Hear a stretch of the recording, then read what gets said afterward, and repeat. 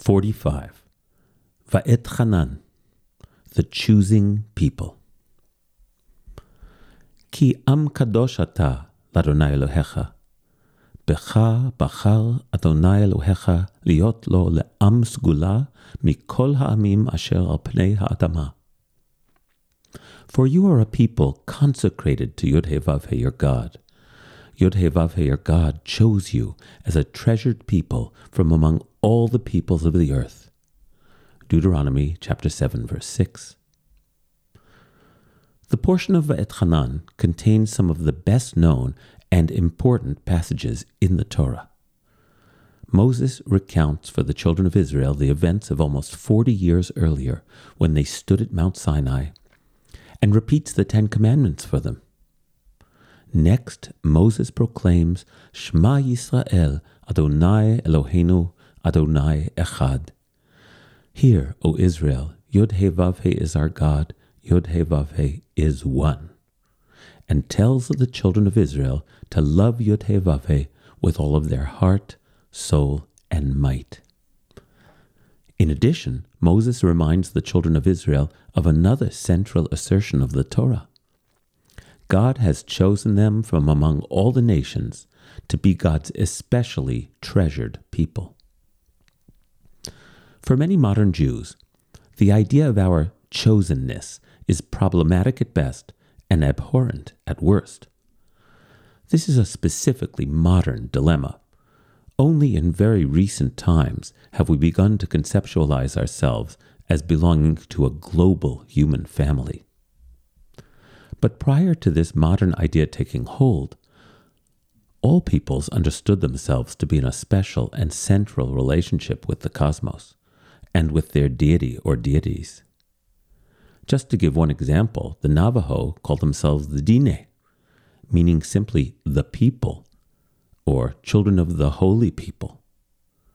This self-understanding did not necessarily lead to the conclusion that other peoples were subhuman, but it did mean that only the people themselves were the central actors in maintaining the cosmic order. The ancient Jews were no different in this regard. In the Middle Ages, however, Christians claimed that the Jewish people's chosen status had been superseded by their own selection by God, and the Jews' claim of chosenness was used as a cudgel against them. Jews responded by defending their chosen status as a badge of pride and a source of comfort in their debased circumstances.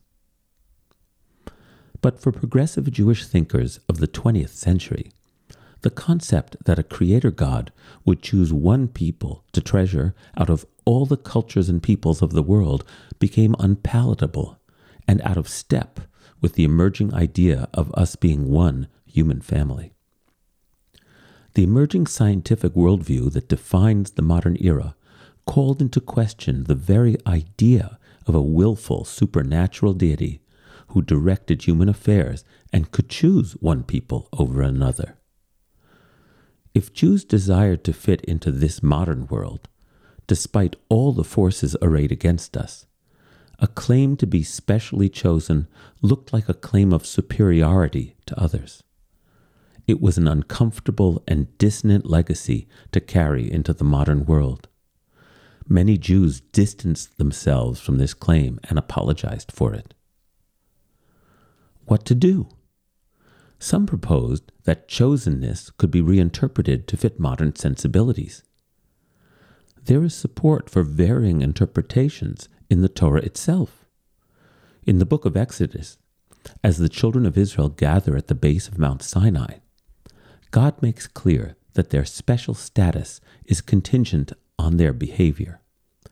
If you obey me faithfully and keep my covenant, then you shall be my treasured possession among all the peoples. Exodus chapter 19, verse 5. In this passage, the Torah makes clear that there is nothing inherently superior about us as a people. We have rather been chosen to fulfill a covenant, a sacred relationship with the Creator. We have been chosen to fulfill a mission, and a very exalted and demanding one at that. as Isaiah famously expresses it. I, Yod-Heh-Vav-Heh, have called you in righteousness and taken you by the hand. I created you and gave you my covenant, to be a light to the nations, to open eyes that are blind, to bring the prisoner out of confinement, to bring out of the dungeon those who sit in darkness. Isaiah chapter 42, verses 6 and 7. This concept of having a special mission could be adapted into a modern context. Firstly, it is conditional on our behavior. We must act as a light to the nations, or we have failed at the task for which God chose us.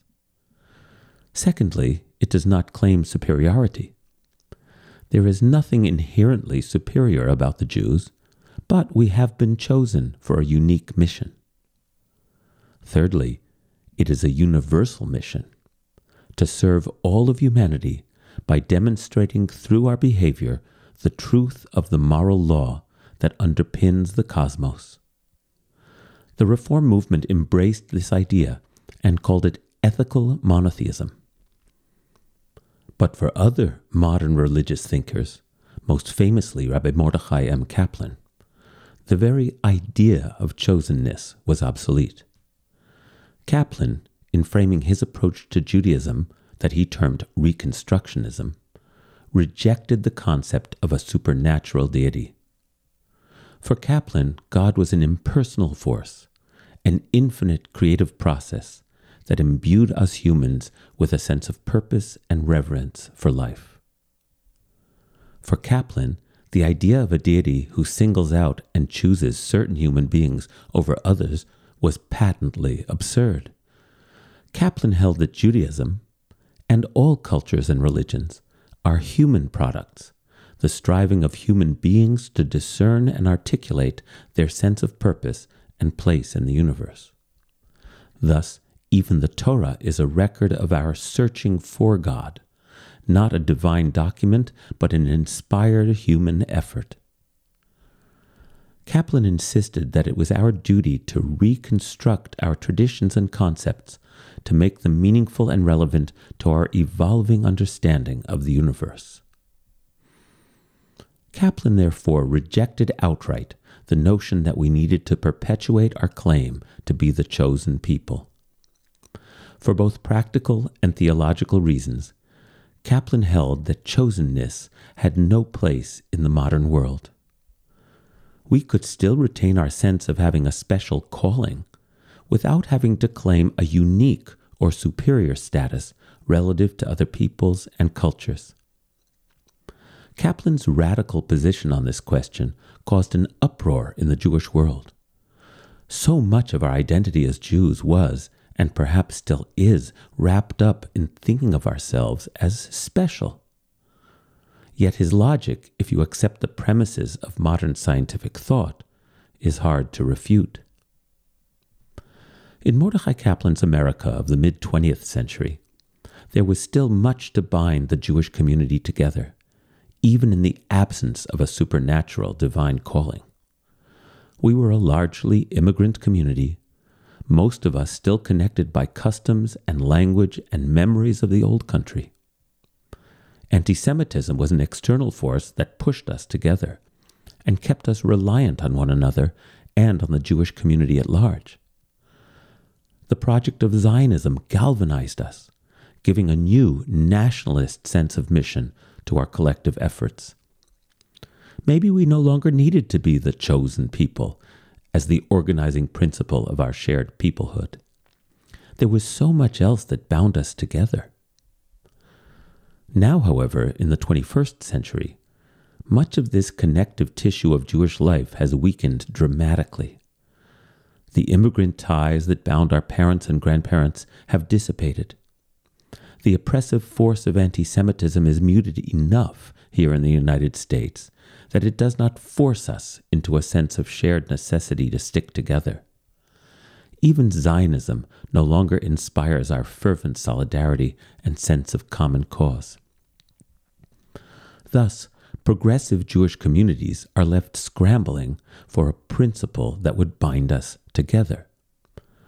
For so many of us, considering ourselves chosen no longer compels allegiance and participation in Jewish life. What then might today serve as a principle or center of gravity that might continue to draw us to Jewish community? I propose that our center of gravity can be Judaism itself. Judaism provides an ancient and grounding path in a fragmented and ungrounded world. Judaism is a moral beacon cutting through the fog of modern life. Judaism trains us to perceive the sacredness of existence beneath the profane commodification of the earth. Judaism honors ancestors and links us to future generations. Judaism brings us together with other seekers of the good and the true. For those of us who no longer believe in a supernatural God who chose us, I propose that it is now time for us to be not the chosen people, but the choosing people. We choose to walk the path of Judaism. Not because Judaism is more special than other cultural and spiritual paths, but because the particular gifts of the Jewish path enrich us and enrich the world. We choose Judaism to honor those who went through fire and water to keep our heritage alive. We choose Judaism out of love and not compulsion. We choose Judaism because it continuously reminds us to identify with the stranger and the powerless, and to practice compassion and kindness. We choose Judaism because it is a path of heart, acknowledging life's complexity while still choosing and celebrating life. We choose Judaism because Judaism elevates the concepts of justice and mercy to positions of cosmic importance. We choose Judaism because it teaches that every individual matters. And much, much more. I trust that many readers are thinking of their own reasons that bring them to cherish Judaism and cherish being a Jew. And we choose to share the Jewish path with all who are drawn to it. We welcome them even if they are not of Jewish heritage. We hold that anyone who chooses to walk this Jewish path with us has every right to become one of the choosing people. As Moses will tell us later in Deuteronomy, this choice is not in heaven nor across the sea, but in our own mouths and hearts. The choice is ours.